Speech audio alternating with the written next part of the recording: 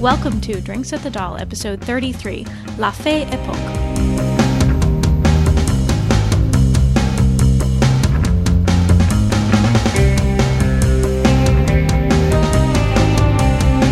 You're listening to Drinks at the Doll, a podcast way station for Lost Girl fans. I am your host, Stephanie.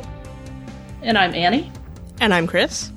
And this week we are talking about episode 7 of season 4 of Lost Girl, La Fae Époque. And let's start with our drink special for this week, which maybe uncreatively is called French Connection. It is made with amaretto and cognac, and I didn't have cognac. The closest thing I had was cherry-flavored brandy, so it's not really like the drink at all, but it's delicious and very boozy. So, well, cheers, Stephanie. Cheers. Cheers. So let's first start with sort of our quick reviews, what were sort of our initial impressions, our thoughts about the episode. So I really, really liked this episode. Like, really? I Really? Really. I really enjoyed it. And I know, and I kind of am a little afraid saying that because I know that a lot of the people who listen to our podcast are Lauren fans and Docubus fans in particular. And I know that a lot of Docubus fans were not particularly happy with elements of this episode. But have no fear, we're going to discuss sort of the feedback that we've been reading on Twitter, and I'm sure Annie is going to voice maybe some of your concerns later in the podcast. But I really, really liked it. I know everybody's probably sick of hearing me say this, but I mean it every time. I enjoyed it. I liked it a lot. I can't help it. I'm enthusiastic about the show. And I have sort of no preconceptions of what the episode should be. So I just sort of, I'm along for the ride, and I'm enjoying the hell out of this season, quite frankly. And I thought they did this sort of episode I think we've seen in a lot of the series before. I kept thinking that it kind of reminded me of various episodes of Angel. If you watch Angel, the series, you know, they've got all the flashback episodes to Angel's past. And it kind of reminded me of that. And then, of course, you've got all the things where, you know, somebody, or the cast sort of takes the places of people. And anyway, it's sort of a mix of different frequently used genre elements. And I really liked it. They did it well, I thought. Honestly, I'm so torn about this episode. I think I'm referring to what Anna Silk said about some of the things about Lost Girl this season. The highs are really high and the lows are really low. And I feel like I just had so many highs of this episode that I loved.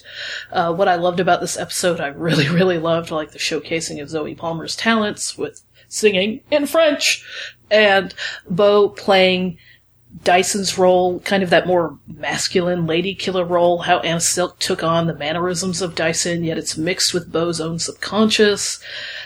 Just how intriguing that was to see Lauren and Kenzie sticking up as Team Human and taking serious risks to save someone in the beloved gang.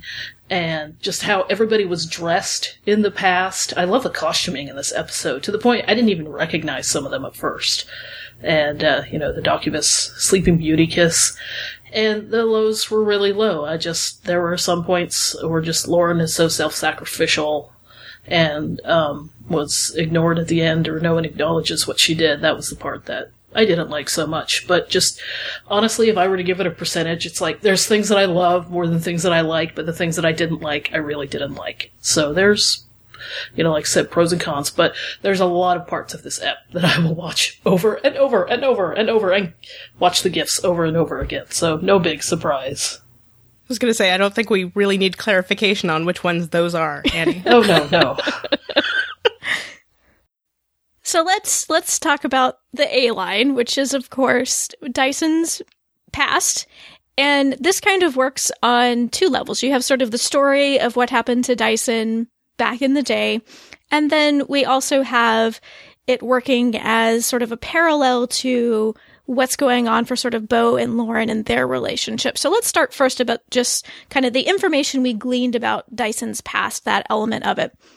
I very rarely read any type of spoiler, like episode synopsis, promos. I try not to read those. You actively avoid it. I actively avoid it, but I did actually read the synopsis for this episode, and when I saw it, I was thinking, oh gosh, is this going to be another like a retread of Fatal Justice, which is an episode from season 1 where Dyson is accused of murder, but he doesn't remember and he doesn't do it, and Bo is trying to exonerate him. And that's essentially the basic plot of this episode, but it is just so different from Fatal Justice. And frankly, it's better than Fatal Justice. I thought this was a really cleverly written episode. Agreed. And then sort of another episode that it kind of harkened back to for me was Brother Fae of the Wolves, which was the other episode we got with sort of flashbacks from Dyson's past, which I also not a big fan of that episode because I feel like the flashback we see about Dyson doesn't really tell us anything new about him. He's essentially the same guy, but dressed like Braveheart, you know? And so I liked that in this episode, it actually revealed something new about Dyson's past. And we have talked in the past about how some of the characters on Lost Girl compare to the characters on Buffy, and we've talked about how Dyson compares to Angel. And I was watching this episode with my partner, and when we get to Dyson's, the reveal of Dyson's past, we both said at the same time, "Oh, hello, Liam." Because if you're not familiar with Buffy, before he was Angel the Vampire, Angel was Liam, a young Irish lad with a tendency for too much drink and too much women. So we both kind of had a similar reaction. As I did, apparently. And so then another episode, this is just going to be me talking, isn't it? Another episode this episode reminded me of, reminded me a lot of The Ceremony and The Dawning. Because, The Dawning was kind of supposed to be an insight into Bo's psyche, but really we got an insight into Dyson's psyche, and there was all of this symbolism and this and that. And we weren't really sure what was going on. And in this one, supposedly supposed to be about Dyson, but really, I think we learned more about Bo and Lauren in this episode than we do about Dyson. Yeah, I agree with that. There were so many parallels where, with learning more about Bo's psyche instead of just Dyson's, and there were so many moments in the episode where I'm like, this could be Dyson talking, but it's also Bo. And, Lauren says at the beginning that, your subconscious is going to pop in there. And so you could, really say that. And it's just, there's so many parallels with Flora and Lauren, yet Flora is a Fae. So, I mean, you don't know where my mind just kept wandering to this episode. I was like, so Zoe Palmer is playing a Fae that looks like Lauren. So does Lauren, is she really have some Fae genealogy? She doesn't know about it yet or whatever. My mind just went all over the place with this episode. The thing was, though, at the beginning, I think it was Cassie, right, explained that Bo was going to see things or see familiar faces and places because, I mean, they went out of their way to clarify that it is sort of Bo's brain and Dyson's brain, sort of. Or Dyson's memories. Right, that's what I mean. Pardon me. They made a clear distinction that it's basically an excuse to use the cast as past characters and also existing locations. So, the French club where he meets Flora, I mean, it's the doll. Oh, Flora's bedroom was Bo's bedroom too, so. I thought actually that was a really smart way to set up the episode because it allowed them to really save money because they could use their own cast to be people in Dyson's past, and they could just sort of do some basic redecoration of their existing sets and it not be a big deal because we had this disclaimer of, you will, put places and people you recognize into Dyson's memory. How much money you can save with one script line. Yeah. Which is what happens, like in dreams. You ever have dreams where, like, a location is supposed to be a location, but it doesn't really look like that location, but it's supposed to be that location? Right. Anyway, but then it also gives it, the layers and layers of meaning. So story bonus. I did like how they redressed the sets to make them look familiar yet different at the same time. I thought that was really well done. So something I thought was interesting about what we saw revealed about how Dyson and Trick met is that it perhaps sort of cemented for me a little bit more perhaps why Dyson feels a big kinship to Bo. Because we see in this episode that, he was lost from his pack and he had to find his way back to a more noble path. And it's kind of similar to where Bo starts out at the beginning of the series, where she's been separated from her people. She's found her way back in but is trying to carve out a better way for herself. So that maybe kind of put some lights off in my head as to, oh, okay, maybe this is why Dyson kind of felt an immediate kind of kinship with Bo, to the point where he helped her kind of unexpectedly to me in the first episode of the series. Agreed. And I love the point of showing how Trick and Dyson met for the first time. I love the Jedi bow staff moves that Trick had. Rick Allen did a great job there. He credited the stunt team on his Twitter account. I love how he could see the true Dyson beyond all the philandering and all the women and, stealing and things like that. To just say, you are a hero, you're a noble warrior, I want you to be my second. Obviously, seems like he'd been watching Dyson and thinking about it for some time. And to see that whole speech at the end that Trick had, to where Dyson pledges fealty to him, that to me was really heartwarming to see. And you could see that, it is about Dyson being lost, as you say, and finding someone to be with this brotherhood again, to be included in the world of the Fae again. And it's very interesting that Trick says we'll make a world of Fae of their own. I don't know if he's necessarily referring to specifically starting what is known as the Light Fae at that point. Because it's after the Blood Wars. And that was also a really cool bit where Trick revealed he was the Blood King. Glow in the dark veins! Oh my god. But, I thought that was to me, that's the Dyson that I love. Who goes beyond all of this surface stuff, and you see his, real, just, it's kind of weird to use the word humanity when it's a Fae, but just his real character underneath that Trick can always see. So I'm wondering, since there was this very obvious parallel between Bo and Dyson in this episode, if perhaps, because Dyson sort of found his way back to being who he should be through meeting Trick, etc. We see that story. And I'm wondering if maybe the suggestion of the Hell Shoes that are meant for sort of this one true hero, if that will maybe help guide Bo back on sort of her right path. Or, are the Hell Shoes perhaps meant for somebody else? I'm a little confused about the Hell Shoe situation.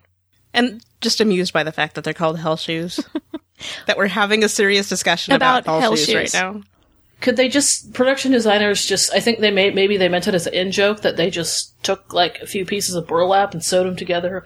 These are the Hell Shoes. I'm all, well, seriously? They're called Hell Shoes. I don't really think they're supposed to be all that pretty. I know, but they were so goddamn ugly. I was just appalled. Anyway. I liked that they looked like Toms. It's like, I bet thousands of people are now afraid to put on their Tom shoes for fear that they will not come off. Not that something you want to try on in the wrong size, apparently. I'm going to get a little Freudian here, folks. I'm sorry. Oh boy. I'm sorry, but they Uh-oh. were talking about the subconscious. I have to do it. So Freud, he has the theory about the parts of the personality, the id, the ego, and the superego. So we have the id, which is sort of our base instincts and drives and desires. It really wants immediate gratification. And then you have the ego, which is sort of the problem solver, the reality tester. It tells the id that gratification has to be delayed and sort of makes a plan to satisfy that need. And then you have the superego, which is your morality. It's sort of like, it's the should, nots, and the should. So we should do this, we should not do that, etc., etc. And in an ideal personality, these three things are balanced and they all work together. But if you have like an imbalance and you lean too far to the id, you might have impulse control problems. If you lean too far to the superego, you might be too critical of yourself and be, really mean to yourself. So I thought there was sort of an interesting reading that you could take using these ideas with this episode. Because we have Dyson, who's acting as the ego, but he's sort of teetering toward the id at the beginning of the episode with his womanizing and his drinking and all of this stuff. Well, maybe not drinking, but his womanizing and his thieving. And then we have Trick, who comes along as sort of a representative of the superego, trying to give Dyson a moral purpose again. And at first, Dyson blows him off, says no. And he goes to Flora, and they get involved in this plot, and Flora puts on the Hell Shoes. And Flora really becomes this representation of the id in at really its most horrifying, right? She says after she's sort of come back to herself, all the darkest parts of myself, all of them here now. And that's often how the id is portrayed, like our darkest parts. And so after seeing sort of the horrifying side that could happen from leaning too far to the id, we have Dyson go back to Trick, the superego, to sort of achieve a better balance again. So I thought that was kind of an interesting reading you might take from the episode if you are interested by such things, but maybe you're not.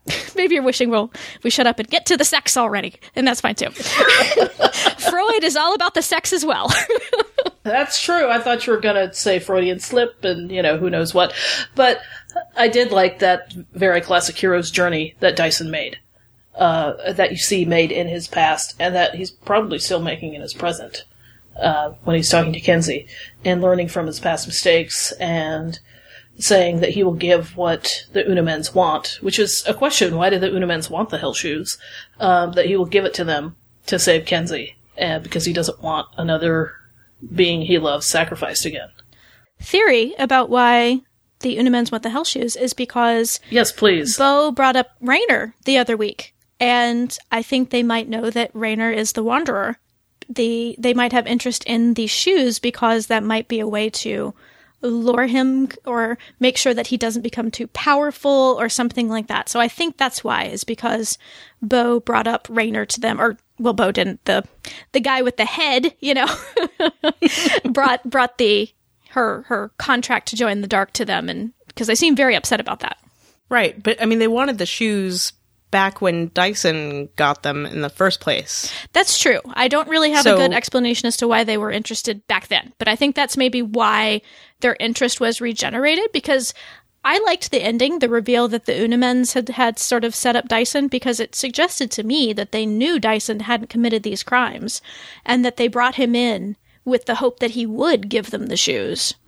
There's so many different bits of Fae lore and mythology and physical items that have this mystical power, if fallen into the wrong hands, will create havoc and chaos in the end of days. And I'm sure the Unamens want as many of those items they can, whether it's to lure out Raynor, keep wanting to say Reynard, or to maintain the balance between the dark and the light Fae, or to, who knows, they could possibly want to destroy them all and start over because they're not, the Fae aren't being very well aligned these days, or keeping things in order. Let's move on to sort of talking about how exploring Dyson's past sort of functioned to explore Bo, and by extension, sort of Bo and Lauren's relationships. I really liked the way that they set the episode up to do this. I love that you look at the description, you think, oh, it's going to be Chris Holden Reed running around for an hour. But instead, they use this device to showcase two female actors instead of a male actor. And I thought Anna Silk did a really good job being Dyson-y, both in sort of her physicality as well as her line delivery. And then I think in the first scene with Trick, where Dyson is talking to him, Anna really had Dyson's mannerisms down. I think just the way she walked, the way she, the way and she this talked, sort of I love that. Look over the shoulder thing that sometimes Dyson does. I was actually, this is going to sound pervy probably, but I was actually most aware of how Anna Silk was really changing her physicality when I'm going to call her Bosun, and I'm going to call Lauren is Flora Florin, just because I get confused otherwise. So we have Bosun and we have Florin. This is my names. All right. I like it. So the first time when Bosun and Florin kiss, I noticed that she kept her hands on Florin's back, because Bo always puts her hands up to the face of the people that she kisses.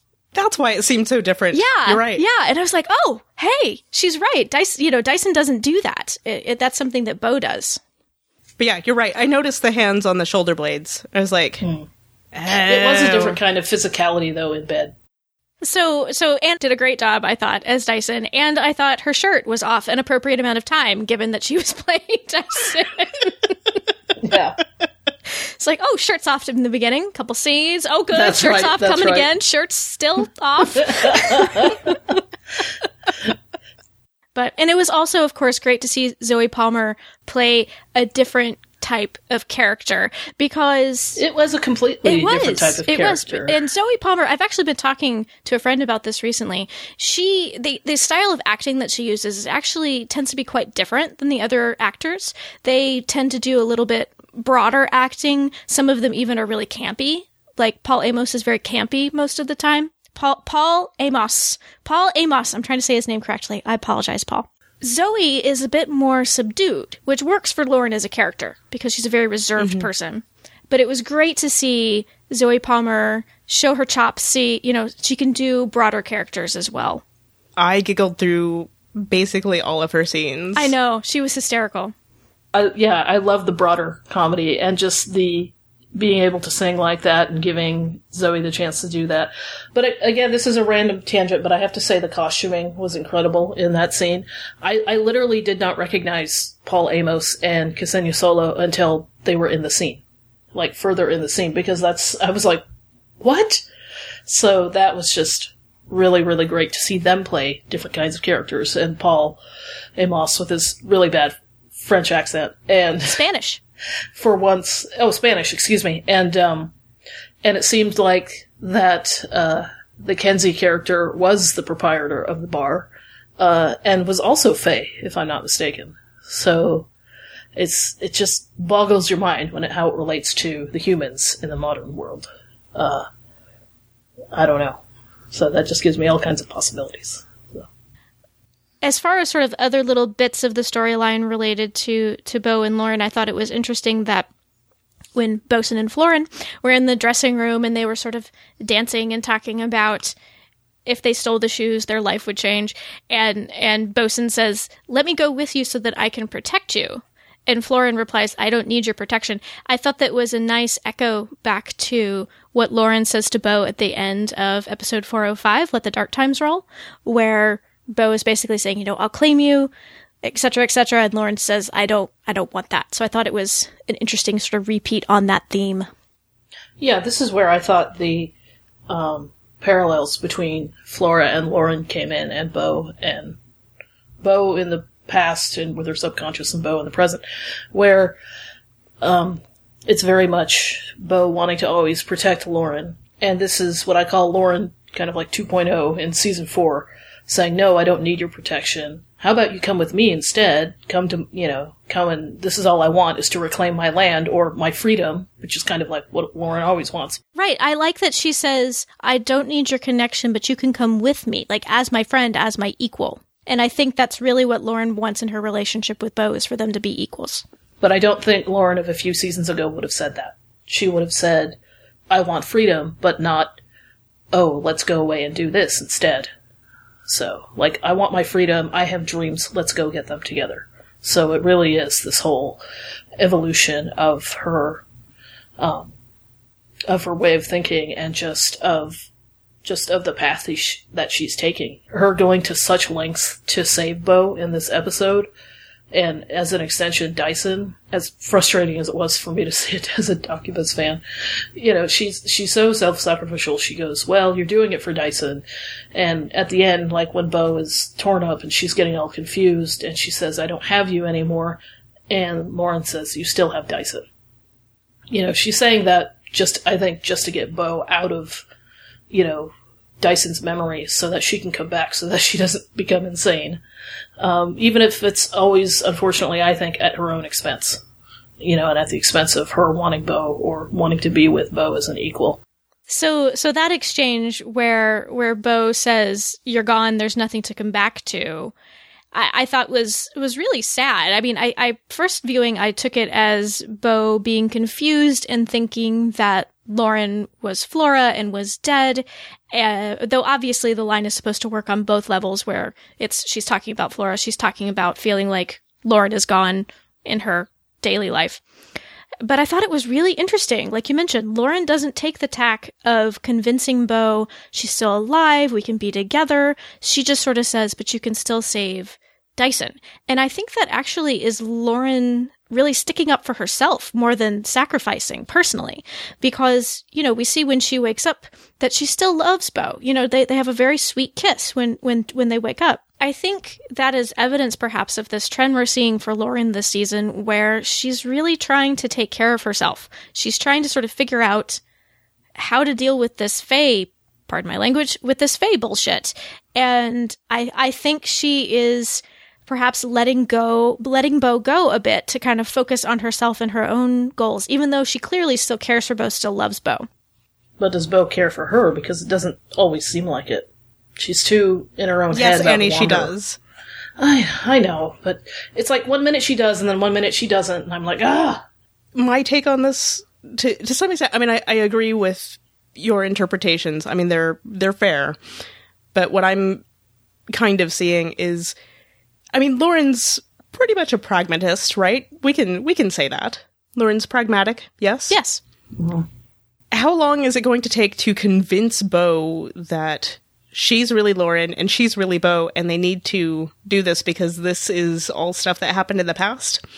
Versus how long is it, going to take to say, okay, maybe I'm gone, but you still have something that you need to do. Yeah, I totally see that point. She had to get to the quick and dirty and just say, we need to get out of here, otherwise you're going to be like permanently insane. So another exchange that I thought was very telling was that I'm surprised I haven't seen more people talking about, is where, Bosun says to Florin, "I love you," and Florin says, "No, you don't. And my true love is the forest, and I think your love is to come." And obviously she's supposed to be speaking about Dyson eventually meeting Bo. But it is also Bo and Lauren saying that to each other on some level.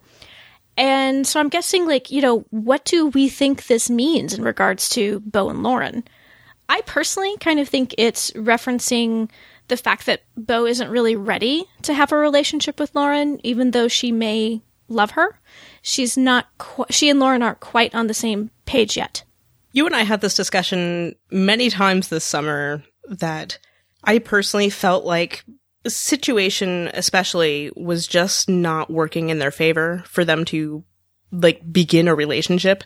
Because, Bo's dawning starts and there's all this other stuff going on and now there's more other stuff going on. So yeah, I mean, the time is not right for them is sort of what I'm seeing. And I know people are going to be upset with me for saying that. And okay, that's fine. It's such a double-edged sword, and it is such a confusing exchange, because it is, at first I thought it was, Flora talking about Bo meeting Dyson, but then, is it Bo, and will, her love be, was for somebody else? Will it be with Lauren down the line? Will they be ready for each other down the line? It's just, everything's in flux right now with Bo. While she sorts out the Wanderer, which is her foremost priority. I'm just waiting for the talk to happen with Lauren, and I just don't think, as Stephanie, or as Chris said, that they're ready for that yet. That Bo's reached that level of, awareness yet, somewhat maturity or whatnot. They are on two different planes. It's heartbreaking for me to see. So let's talk a little bit about the sex scene, because there's lots of feelings about the sex scene. I'm aware of that. So I'll let you go first, Andy. Do you have anything in particular you want to say about the sex scene, either that you liked or didn't like about it? Hey, I liked it when it was Anna and Zoe, and I'm like, hey, you go, guys. And it was going great until that reflection in the mirror, which of course my mind knows, but you don't have to show it twice. And then I just went, oh god, ew. So, yeah. Well, I have seen some people on Twitter, some members of the queer audience, the LGBT audience, who were upset about the reflection of Dyson and Lauren, I did air quotes, Florin, having sex in the mirror. And I can understand why some viewers were upset with that, because there is the tendency in both television and film to have characters who identify as lesbian. Lauren wouldn't use that word. They don't use those words on this show, but from what we can tell, she is interested in women. She wants to have relationships with women. So it's a tendency to have lesbian characters sleep with men. And this is really troubling for a lot of queer women in particular, because it sort of reinforces this idea that all female characters have to be sexually desirable and sort of sexually accessible to straight men. So I can understand being sort of upset with the reflection on that level. However, I personally was not bothered with it, because it really wasn't Lauren. It was Zoe Palmer. It wasn't Lauren. So I don't feel personally like the show reinforced that bad stereotype. And I feel like even if I did kind of view it that way, I would think it was a kind of small misstep, which otherwise is a very, very queer episode. Because the writers did take this choice to, instead of have Chris Holden Reed in all of his flashbacks, cast a guest star to play Flora, or even have Zoe Palmer, but, cast a guest star to play Flora. Instead, they put two women there, and it was used to sort of parallel the prominent storyline of the main character and her female lover. This is a very, very queer show. This is kind of a common thing to happen sort of back in the 90s to early 2000s in sci-fi, was if you had like a female-female kind of like crack ship pairing is maybe a way to put it, or even a subtext pairing that they couldn't really bring into main text. It was a very sort of common storyline to have one of the female characters inhabit a male body so that they could have those two female characters kiss, but it be okay because really it was a male and a female character kissing. I know they did this on Xena at least once, if not 2 or 3 times. Yes, you are referring to the end of season 4, Deja Vu all over again, where Xena is in Joxer's body and kisses Gabrielle at the end. I'm not trying to say if you were upset by the mirror scene for that reason, I'm not trying to say you shouldn't be. By all means, everybody has their own opinions and their own reaction to things. But I do have sort of a reading of the episode that maybe will make you feel a little bit better. I don't know. Maybe not. Hear me out. So, oftentimes a character who starts out as sort of the beginning of the film or the TV show as straight, has a same-sex relationship with somebody, and then that character is punished by dying, right? He or she is punished for their homosexual experience by being killed. But what we have in this episode is we have a character who we usually read as queer. She has sex with a man, and then she gets possessed and into an evil thing, and then she dies. So she was punished for her heteronormativity. There you go. Yeah, but it's still showing it as sex with a woman on screen, so you could argue, I know what you mean. But then it cuts to the scene, or the shot that you can't stand. But that's the thing that people are bothered by, is that it cuts to showing the man. That's true. So I don't know, maybe that doesn't make anybody feel better, but it is kind of interesting to note. It's still jarring after seeing the representation of Bo and Lauren together, to cut to the man. Again, my mind was just like, oh, this is great, oh god. But see, I thought the sex scene was really not sexy at all. I thought the whole thing was kind of hilarious, quite frankly. I thought it was hilarious and sexy, but well, I think it's also important to note that, Dyson's memories were exploring Bo's subconscious as much as Dyson's memories, right? And Bo has admitted, she says in Arachnophobia, that she has imagined a threesome with Dyson and Lauren. So I think that's partially what's going on there, is like we're seeing sort of elements of Bo's desires come through. So, it makes kind of sense that it'd be a bit of a thrill for her to see two people she finds sexy being sexy together. And she does say, what does she say to the mirror? She says, okay, this is happening for investigated purposes. And she seems to enjoy it a bit, as much as my mind is screaming, no. But yeah, and it almost is kind of humorous at that point, that I can see, Bo's desires coming through. There was obviously a lot of reflections and mirrors in this episode, and part of it obviously was a device to remind viewers and to make clear to viewers that, yes, we're seeing Bo, but this is supposed to be Dyson. But I also think that there's a big suggestion that Bo equals Dyson through this reflection that she's seeing. And particularly that scene in the mirror that we get, I feel like is maybe suggesting that Bo is acting like this past Dyson, kind of in the moment, especially in regards to her relationship, sort of this really blasé, not very involved type of relationship that maybe she's confusing for love in some way. That was kind of my thought about the mirror shot, as well as one of the reasons they decided to include it. And following a sort of detachment from your group, so to speak, because Dyson had been part of his pack and had left his pack and, been adrift basically. And so also sort of reflective of Bo's situation, where she'd gone off with the Wanderer and came back different.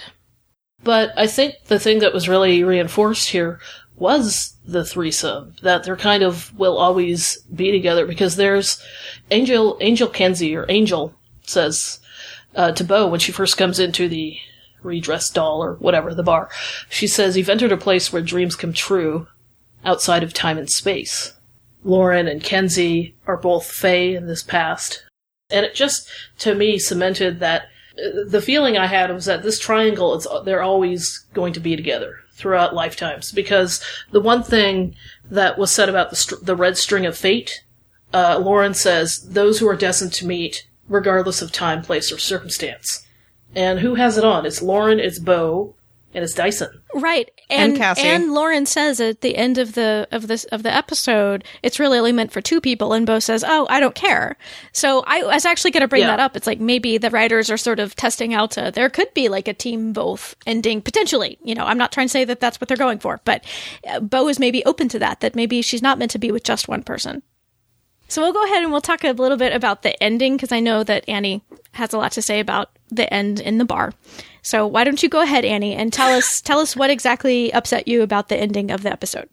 I think the thing that really stood out for me in this episode was how much Kenzie and Lauren risked themselves to save Dyson, which kind of really gave into the whole thing that where Lauren said Dyson is family, and Bo says, "I would do the same for you." She says it to Lauren, and I think those were, initially really sweet gestures. And the fact that I freaked out twice during this episode when it's revealed that Kenzie is washing down Dyson, and I'm like, holy shit, Kenzie, get out of there, the Gudamens are going to kill you.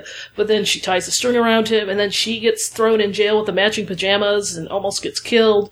And then Dyson says to her, "We can start teaching you as a shadow thief," which I really wonder what that's about. As you're supposed to. Yeah, so... But they're both kind of just sitting there hoping that Bo comes through. And I don't know. I mean, Dyson tells her the story, but he's not like, "Hey, by the way, thanks for coming in here." And that's kind of also what bothered me about the end. It freaked me out when Lauren she almost unties the string from Bo and then decides to go in herself. And I'm like, she's going to die in there. Well, not die, but it's like it's a huge risk because humans aren't supposed to be in that memory plane of existence. And then the fact that Bo kisses her to get her out of there, and that she Lauren's fine after that, that was just, wonderful to see that they still care about each other deeply. And then, Bo goes, the first thing on her mind is, "I know how to save Dyson," but she could have said, "I still like you too," or something, but that was just me wanting that. So then how it comes down to the ending in the bar is that there's Kenzie and Hale, and they're, still flirting with each other, and it's very sweet. And then Bo and Dyson, and they're relieved to see each other and are talking, and, and then there's Lauren looking very awkward in the middle, kind of like a fifth wheel, and she's very quiet while everybody else is talking, except for the adorable, "I can do neurosurgery, but walking and eating at the same time." I did love how they mentioned the whole gang was back together.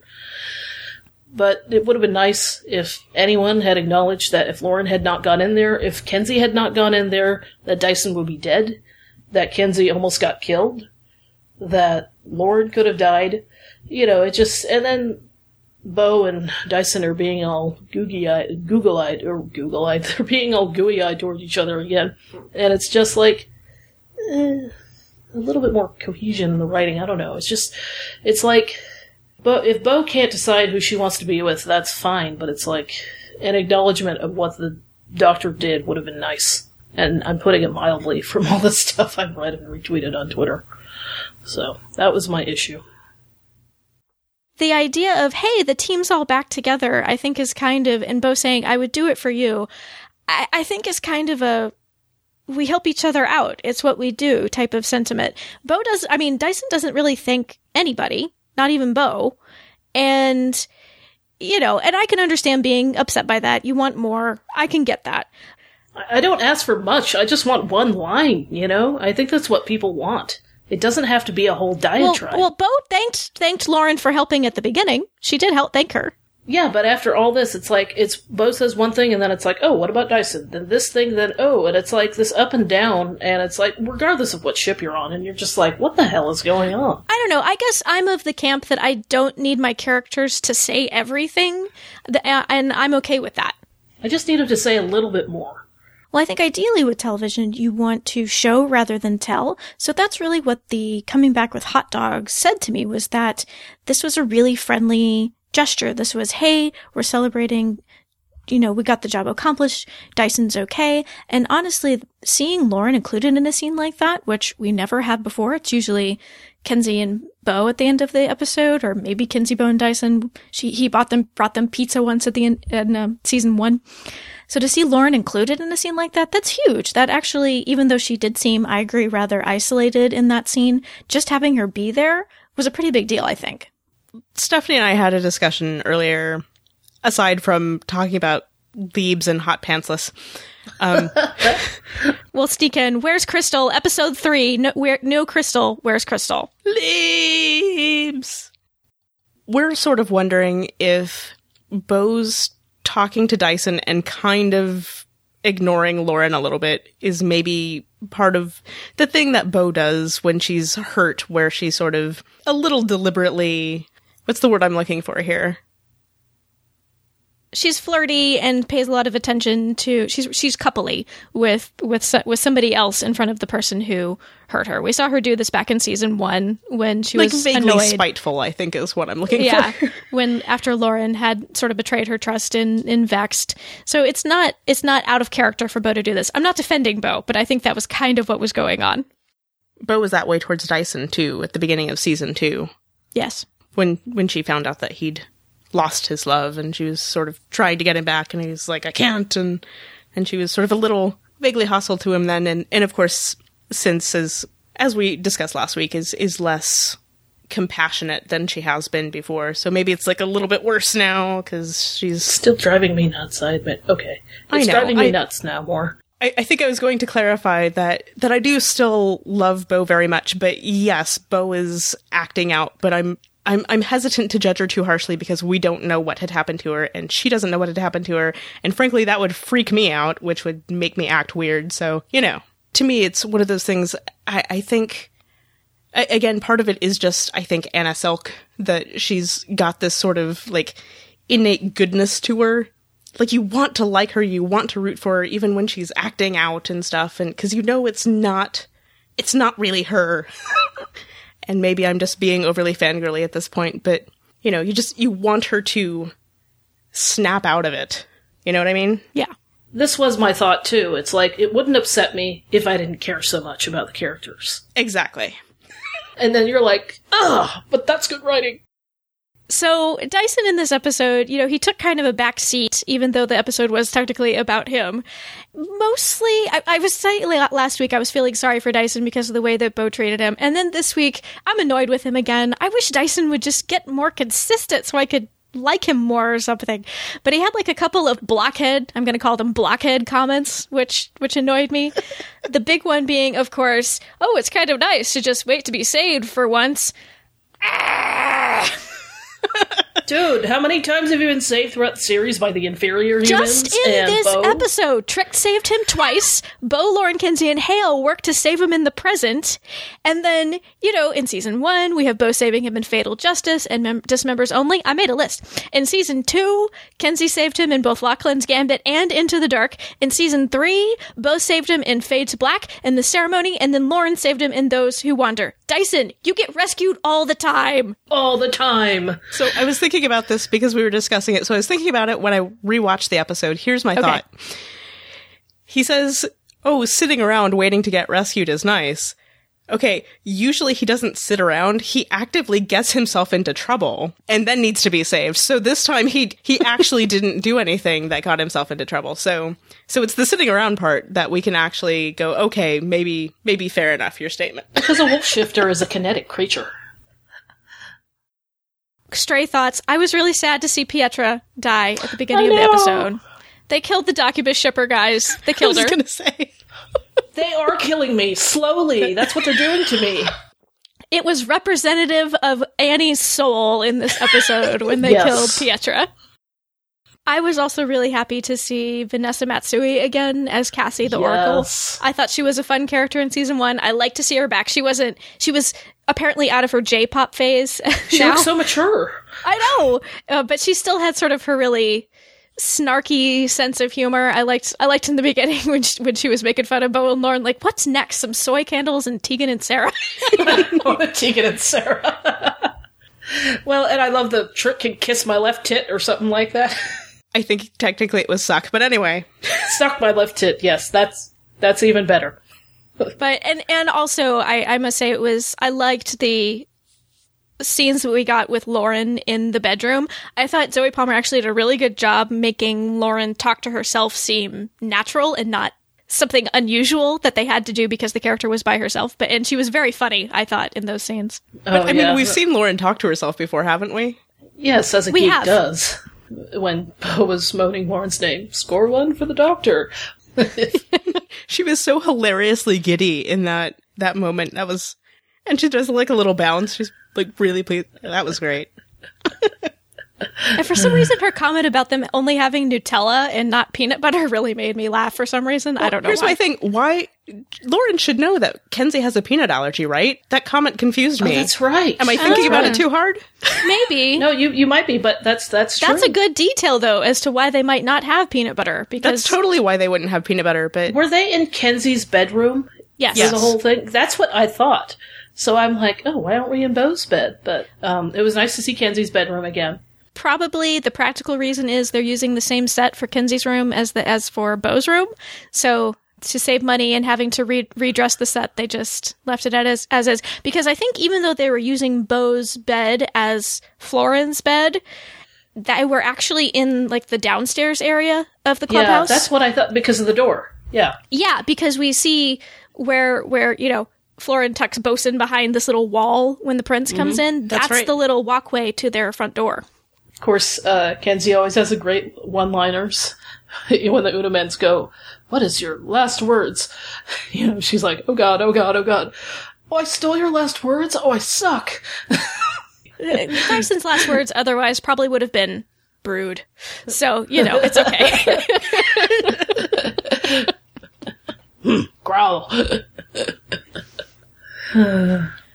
Oh, also, thank you to the writers who immediately addressed the big question I think that a lot of viewers had at the end of last episode as to why the Unamens came and took Dyson away, but not Bo, if they both broke the rules by having sex with Light Fae / Dark Fae. So thank you for answering that immediately at the beginning of the episode.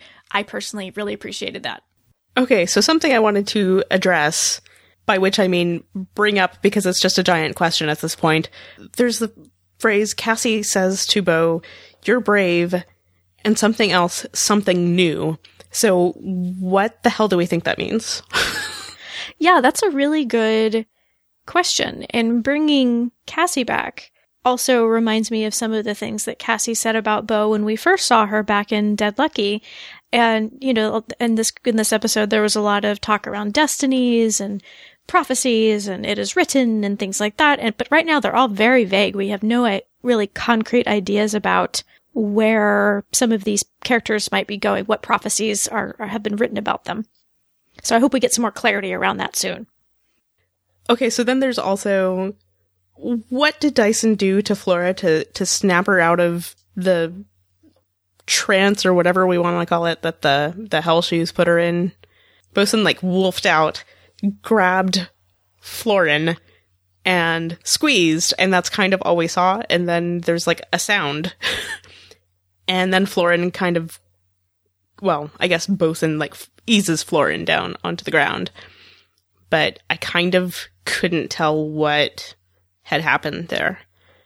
And for some reason that upsets me, that I don't know. Well, I had that. This is not the first time that this has happened with Dyson. I had the same question in the Kenzie scale, where he is attacking Inari, and then there's just he makes a face, and there's kind of a noise, and I assume he's supposed to have snapped her neck, but I wasn't entirely sure. And my only idea with this scene, and I could be completely wrong, is that Bosun took Florin's arms where she had the little Wolverine stabby things. I'm punching the air like an idiot. You can't see it. And jabbed the little Wolverine stabby things into Florin's body. And because it seemed like what made the shoes come off of her body was killing her. And so after Bosun does whatever, Florin's eyes kind of go back to normal. She comes back to herself. So I feel like Bosun injured her in some way. And that's really the only way I can think of since Bosun was not armed or something like that. But like Florin wasn't dead yet. And I think that's maybe part of also part of what is confusing me. Right.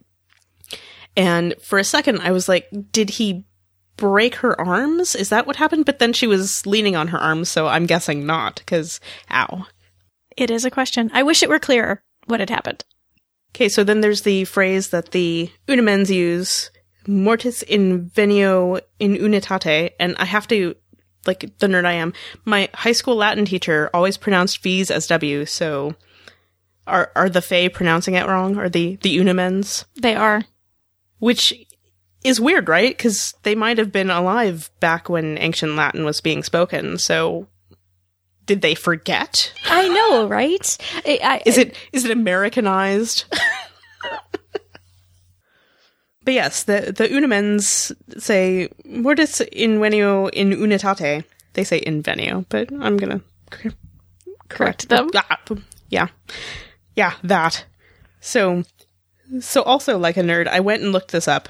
Mortis, as one would expect, is death. Invenio means to come upon or find. In means in, and unitate is unity. I guess directly translated, that would be death found in unity, which I think it's actually unity found in death, probably, right? Right, so we are all one in death, which makes sense and is a creepy thing to say before you execute people, so it works, I think. Indeed. So we received a couple of voice feedbacks from a few listeners, from Kevin Batchelder and then from Sally. So here those are. Thank you for sending those in. Hey everyone, it's Kevin Batchelder. Just wanted to phone in some general feedback about the last several podcasts. Been a lot of fun, really enjoying them now that we're getting deep into season 4. You ladies all bring something just a little bit different to the podcast, which is great, and enjoy hearing your thoughts from where you're coming from. You know, been great seeing Annie talking up some of the additional Lauren screen time that she's had at least the last few episodes, so we know we have that coming in. And then Chris being on the road and such, you know, a little bit like the Where's Waldo, where's she going to call in from next, and what device is she going to be using. So it's been a lot of fun. Also have to give you some major props for that Emily Andros interview. I mean, I've listened to and even been involved in many podcasts with showrunners, but that's probably the most fun one I've ever listened to. You asked a lot of great fan point of view questions, and she was just so casual and comfortable. It was great to hear that one. Really enjoyed it quite a bit. And also the idea of the fan wank. You could make that a weekly segment maybe every week or something. I think that could be a lot of fun. I know at the time of this recording, I think we're down to about 240 some odd days left until DragonCon 2014.